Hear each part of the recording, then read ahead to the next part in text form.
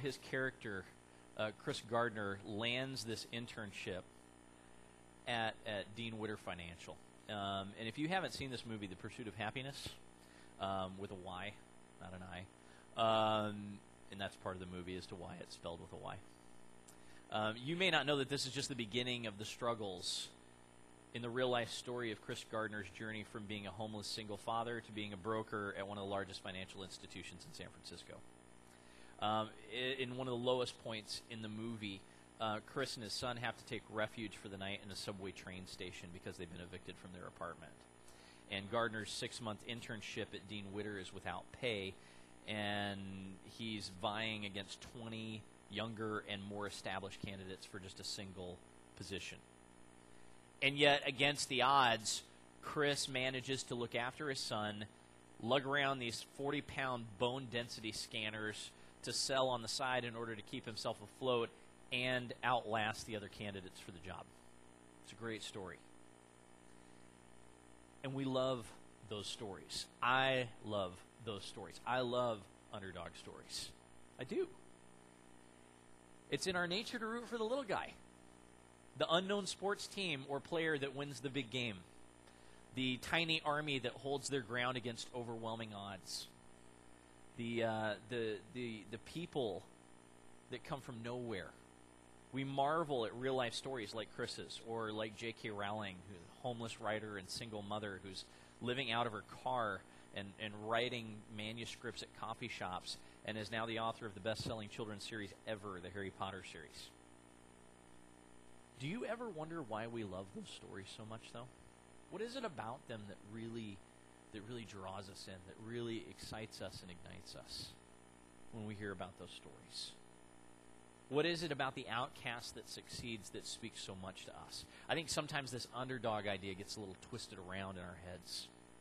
In a flurry of self-motivation talk or humanistic thought in our culture, see, you can do anything if you just have enough determination and enough grit and enough drive. You are the master of your destiny. You too can rise above the...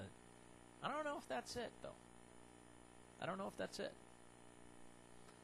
I mean, see, there are all kinds of people with drive and determination and grit that try their hardest and fail. Or they try their hardest and they live normal lives. You know? It takes a lot of grit and drive and determination just to live normally, doesn't it? Okay? And we don't hear their stories being paraded and lauded in movies or magazines or history books. It can't just be the determination or the drive of the individual. It's got to be some kind of wild card factor. This against all odds motif. That's what really draws us in. A true underdog has no credibility. No reason to even have a chance at succeeding. And the miraculous outcome leaves people scratching their heads.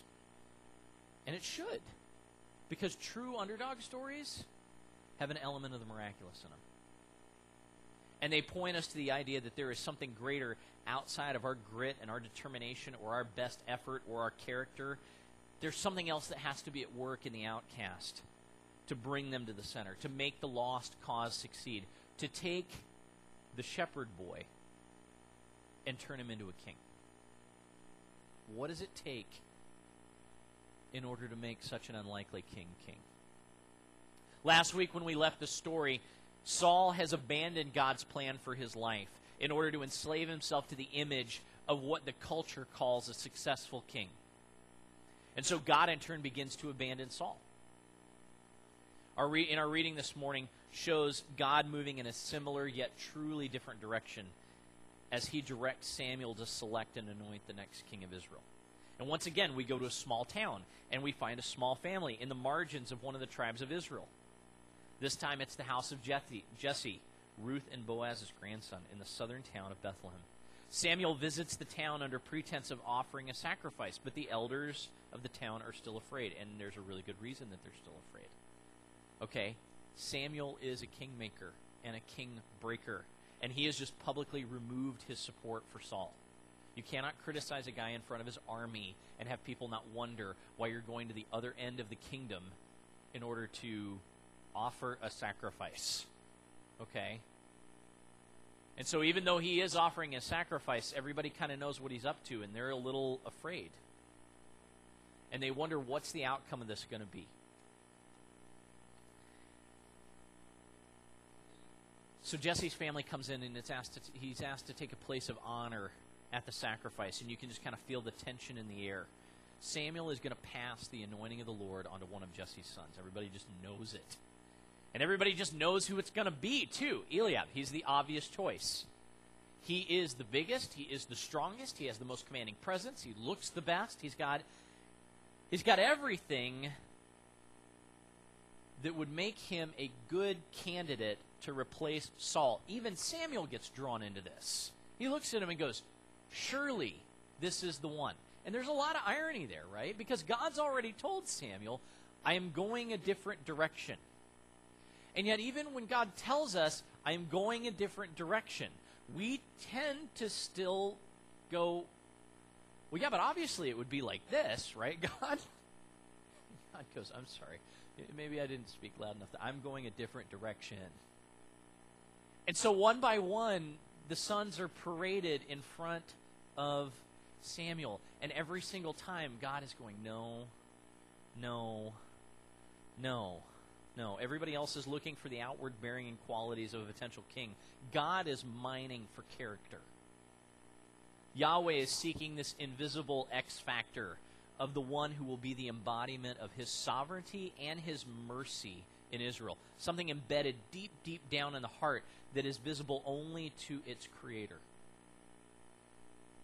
And as each one is passed over, confusion begins to grow in both Samuel and everyone present until finally Samuel bluntly asks Jesse, is this everybody you've got? Because I'm telling you right now, God's anointed is not here. And Jesse kind of taken aback, and I really, really love the word that got used in our because that really is the word, okay? It's even a little derogatory. I got the run of the litter out watching the sheep, but I mean, seriously, you're not talking about him, are you? He wasn't even important for me to bring to the festival. Certainly it's not him. Couldn't be him, could it? Could it?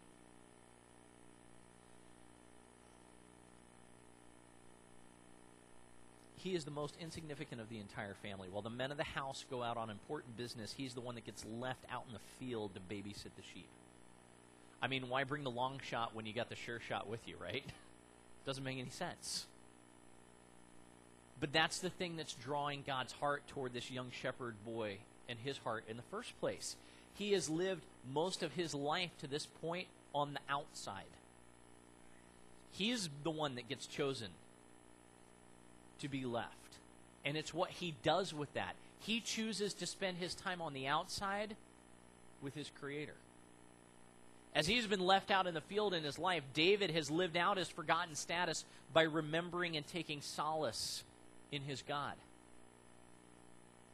And this is the thing that God's looking for. He is looking for a person with no credentials, no social claim to the kingship, no way that anybody could say merit or ability or anything could have resulted in the ascension to the office of God's representative. The only thing that qualifies David is that his heart is being tuned with God's heart. That is the only thing that qualifies him. It's the heart of the underdog, and God has always been a sucker for the underdog. That's why he chose Israel in the first place. Remember? That is why he is relentlessly pursuing this helpless, hapless humanity with his steadfast love. He wants to see those on the outside brought into his presence. That's the way it's been from the very beginning. As soon as we were leaving his presence, God was working on ways to bring us back in. It's always been what he's been about. And so he sees that embodied in David. And you can imagine the ruckus that ensues. The whispers and the frustration among the brothers and the entire town as the runt gets brought in from the field, still in his work clothes, the smell of sheep and sweat clinging to him as he is thrust before the prophet. And Samuel knows, as surely as he's ever known God's voice, this is the one. This is the one. And the scented oil pours from the ram horn over the dust-covered curls of the boy's hair, covering up the smell of the livestock with the aroma of the Lord's favor. God qualifies David as the heir to the kingship of Israel with an even greater anointing. With the oil comes the power of the Spirit of God. And what I think is really interesting is that in the narrative, as soon as the Spirit of God anoints David, it leaves Saul. And the rest of the story is just particulars at that point, and the outcome really isn't in question as far as the narrator is concerned. God's anointed Messiah, for that's what Messiah means. The anointed representative of Yahweh chosen to lead his people. The anointed will rise, and it makes no difference if somebody else is currently occupying the throne or not. David is a very unlikely king, but from this point on, his ascension to the throne is unquestionable.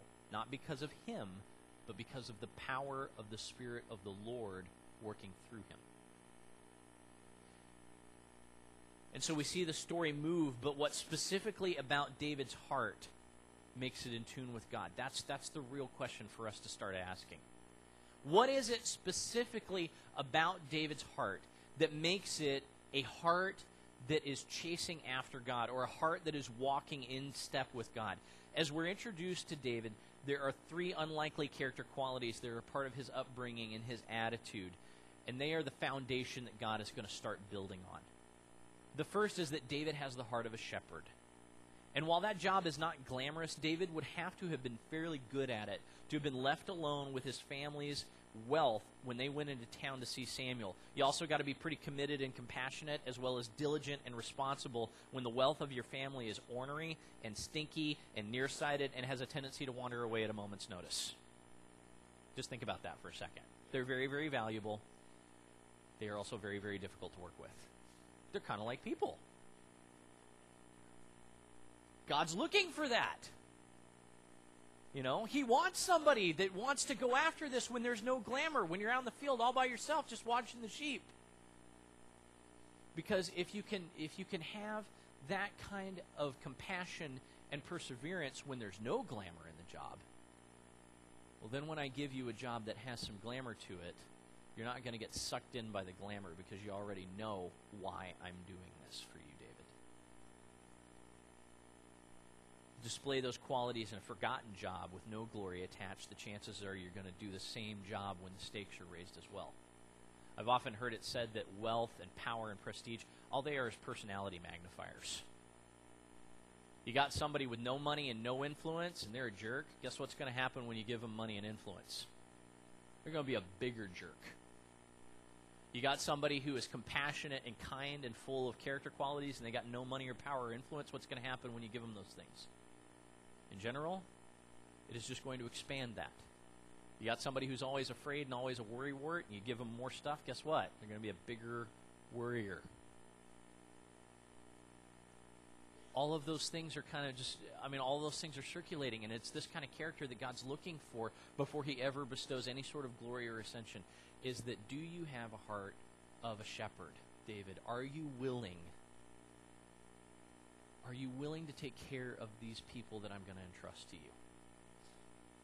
Even when they're flighty, even when they're strange, even when they do ridiculous things to you.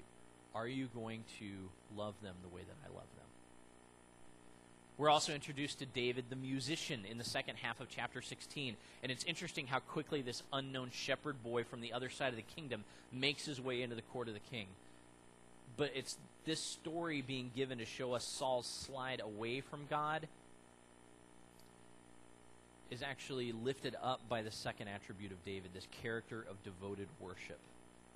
That time on the outside of the underdog has led David into a deep, deep devotion with God, and has given him time to work on the inner disciplines of the soul of worship. And even from a very early age, that worshipful attitude gets reflected, and it even resonates in the hearts of other people. Saul, the king and the leader of Israel, finds himself needing to be led by the true anointed one of God. Do you see that? Why? Because Saul's heart is out of harmony with God. It even says that God has allowed Saul's heart, with the removal of God's Spirit and it being placed on David, Saul has allowed God's heart to just be filled with disharmony and deception and trickery and all of those things, and saying, you know what, if you want to spend all this time clinging with your own earthly wisdom and your own earthly power and your own ideas, clinging to this kingship, I'll let you, but it is going to absolutely destroy you. And while Saul is filled with those kind of things, David, the heart who is truly devoted to God, not only is living in peace, but actually resonates peace to the king of Israel, calms him down, helps remind him what's important and who's really in charge, at least for the time being. It's not going to stay that way, but it at least starts that way. And the image of the young king that we know best in chapter 17, the face-off against Goliath. And this is the underdog story we feel most, right? The 90-pound weakling taking on the enemy champion and emerging victorious, right? We know this one real well. But there is so much more revealed about David than just his accuracy with a sling, okay? Saul is a good warrior. It's part of what makes him the image of a king. But it's why Saul fights and why David fights that show the difference in their character. First off, Saul only goes out to battle when it's a sure thing from his viewpoint. Through the narrative, we see the times where Saul should step out and act, but he holds back. The odds don't look good. He's worried about the army deserting him. He's worried about what other people are going to say of him. He doesn't act like a king. And so when he should step out, he doesn't. And he holds back. And David, on the other hand, he is ready when a challenge is laid out to move forward. And the implications are this. Saul is a conqueror. He fights to get ahead. Ultimately, he fights for his own image. He fights for himself. He may be the leader of Israel, but he fights to be a good leader of Israel. David's not a conqueror. David's a defender. David fights for things other than himself. He defends the name and reputation of God. He defends the weak. He defends the land. And he defends the people that are in the promise of God. And the proof of God's favor is a result. While Saul is repeatedly badgered and outwitted by the Philistines when he goes out under his own strength, David steps in completely outmatched, and God makes the impossible possible. In David's character as a defender, we see a lot of incredible faith, but we also see some humility, because David realizes that this isn't really about him. When the oil touched his head, he was taken up by something greater than himself. And so he lives and he moves and he acts accordingly. And both the power and the results are left where they belong, attributed to God, not to David. And it's not all about character or natural ability for David, though. You can't make a godly king in one event. Just like the anointing in chapter 6 or the defeat of Goliath in chapter 17, they might convey the raw heart of David. God is going to lead him through a process that looks a whole lot different than the one that he led Saul through on Saul's path to the throne. Saul's ascension was pretty easy. Most people got behind him immediately, and after his first military victory, any of the naysayers that were out there, they kind of got their act together pretty quickly. Saul had a pretty easy road to the kingship. David does not have an easy road to the kingship. David's path is different. Instead of a straight shot, God moves him through numerous twists and turns through the second half of the narrative in 1 Samuel. It starts out pretty good. David becomes a trusted lieutenant. He becomes a courtier, even while Saul's paranoia is growing. He cements really loyal friendships with Jonathan, the son of Saul, and he wins the love and the right to marry Saul's daughter, Michal. You would think that he was set. But this is just the beginning, and God is going to start moving in a different direction because he is looking for a different outcome from David's kingship. And so he slowly, methodically starts stripping it all away. He strips away Michal. He strips away Jonathan's friendship. He strips away safety. He strips away security. He strips away all of those things. And now with David's safety and life being threatened by Saul, he has to leave everything behind at the palace. He will never see his best friend alive again after that meeting in 1 Samuel 20.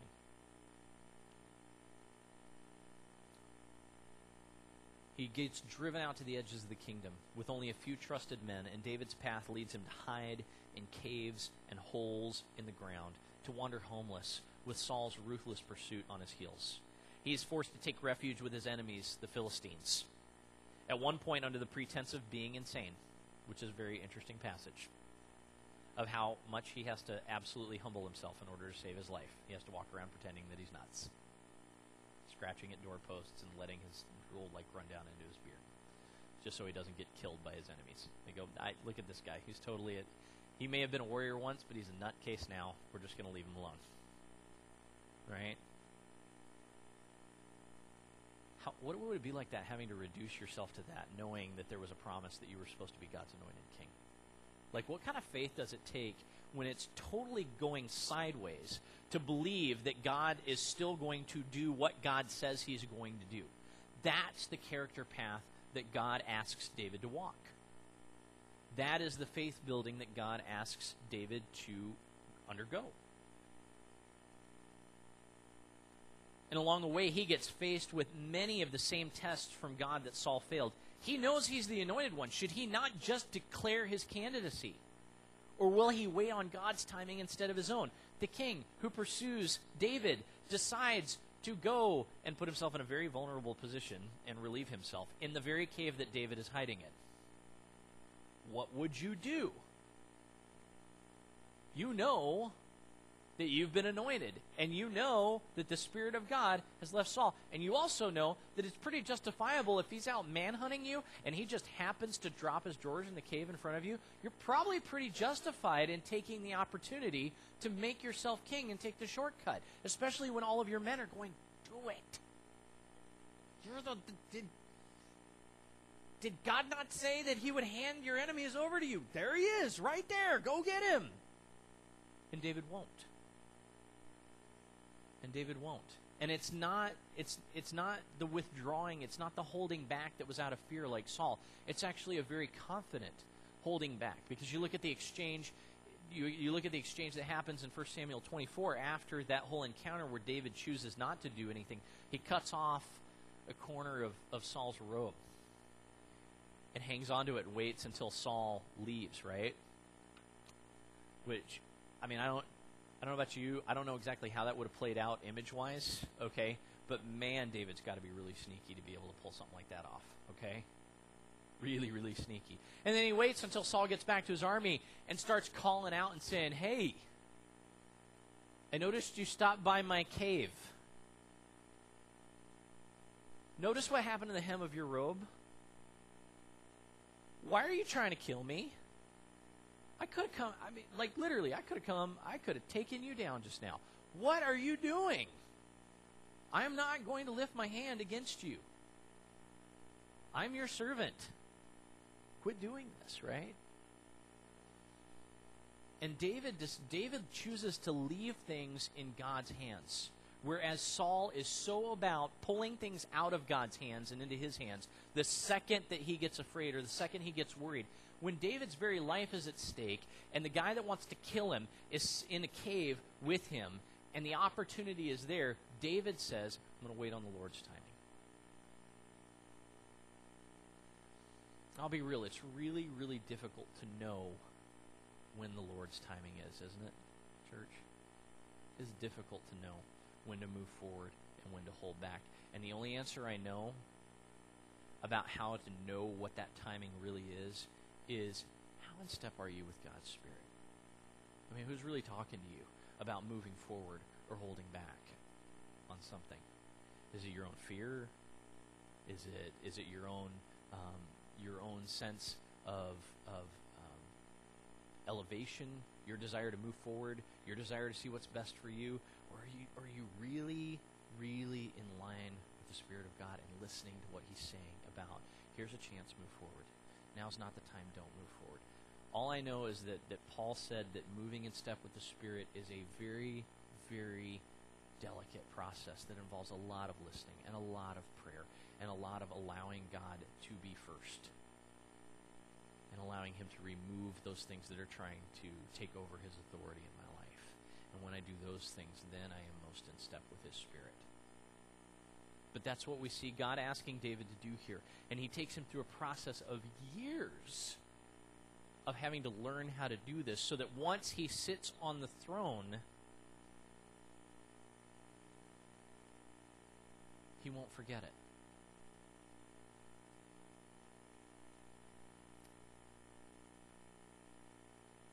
The question that gets answered through the rest of the narrative of 1 Samuel is, will David maintain his integrity as God's anointed while in exile, or will he give in to the base desires to avenge his wrongs, or allow fear to drive him to secure his own positions or his own supplies, rather than waiting for God to supply and provide for him? And when we look at some of the greatest psalms of worship and trust David wrote, they are not written while he's secure on the throne. They're written in the wilderness. They're written in the cave.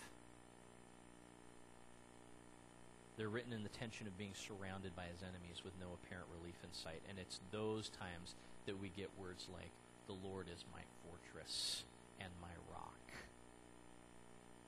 Right? And it's through this unlikely path that David takes to the throne, God begins to forge the heart of a man who is ready when the time comes to be a true representative of his heart. To be a king that redeems. And redeem David does. Before he ever is secure on the throne of Israel, David is called to redeem the Ark of the Covenant. He is called to redeem the covenant. He is called to redeem the law and the worship of God among the people, and to redeem the identity and the unity of the people of God before he is ever allowed to sit on the throne. He redeems the identity of Israel first. See, now none of that happens if David turns out to be a king that's in it for his own gain. But with self stripped away and a heart in tune with God's heart, being forged by difficulty and pain as well as success, when David does rise to the throne, he's actually ready to be God's king instead of a king like everybody else. And he's ready to lead Israel as a nation that is supposed to look different from all of the other nations around it. See, that is God's ultimate goal, is for Israel to embrace their identity as a light to the nations, to be different. And in order to be different, you have to have a king who is different.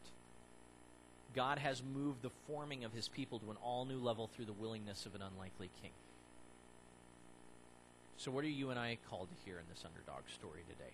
Surely integrity and patience and perseverance and faith, all of those things have their place in this story for us. But I want to direct us to a more important challenge. In this story, there is nothing that can attribute to the rise of David to the throne of Israel except the anointing and the indwelling of God's Spirit.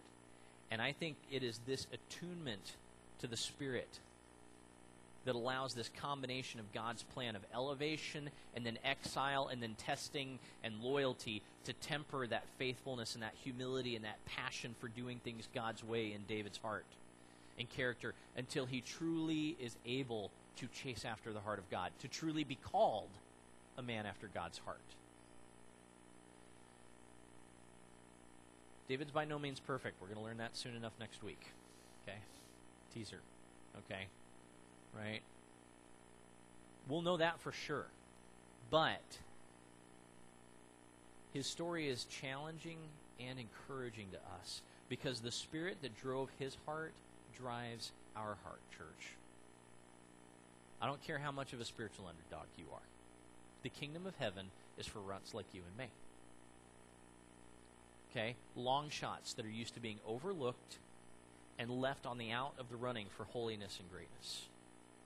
But God has always been in love with the outsider.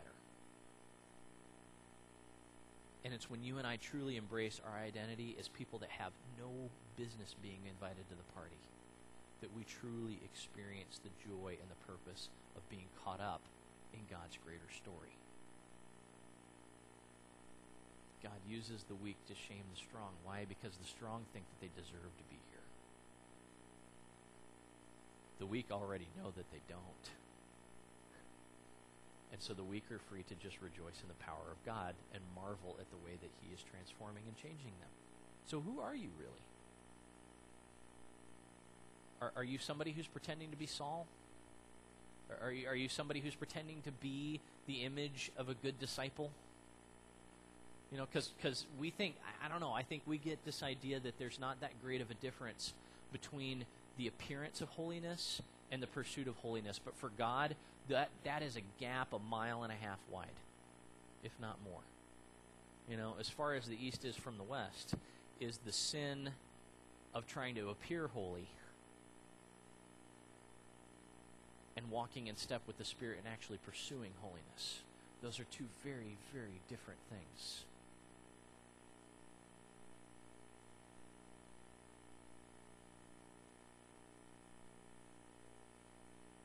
See, the same Spirit's available to you and I. We know that. We have that promise in Scripture. And so really the question is, do we have the discernment to look with God's eyes or not at the way holiness and the pursuit of holiness is supposed to work?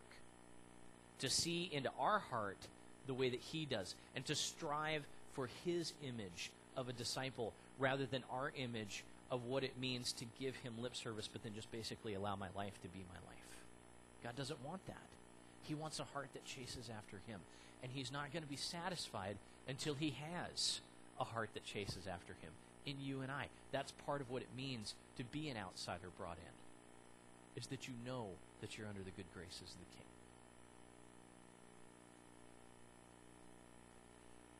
I think it's amazing that God doesn't even sweep David up. I think it's amazing that God doesn't even sweep David up in big plans that affect God's people. Then He is swept up. This unlikely king is swept up into a story that will define who the Savior of all people everywhere would eventually be, isn't He? Faults and all, David becomes a prototype for the eternal Messiah. An image that would start taking shape based on His character and be refined throughout the rest of the Old Testament as people began to expect one that could fully fulfill the idea of being the heart of God and the one anointed to lead His people for all time. It is this image of Messiah, this image of anointing, that begins to get its roots in David and finally finds its fulfillment in one of his descendants, who happens to be another outsider, born in the little town of Bethlehem, anointed by the pleasure of God in the midst of the smell of sheep and hay. Interesting. While the world went on unnoticing. And he would grow up in the same way. He would be tested. He would be abandoned. He would be forged as a shepherd and a worshiper and a defender. He would be an outcast king called to redeem his people with his very life and blood before he would know the comfort of the throne again. Think about that. Because it's the same path that you and I claim to follow. And our hearts and our devotion will be formed in the exact same way. Unlikely outsiders, elevated and empowered by God's Spirit to enact His story in our world today. As we come to the table, as we come to worship, my prayer is that you will be led to chase, like David did, the heart of Almighty God and nothing else. Let's lift the Lord high. Let's stand and worship Him. Let's devote our hearts to Him completely. Let's worship.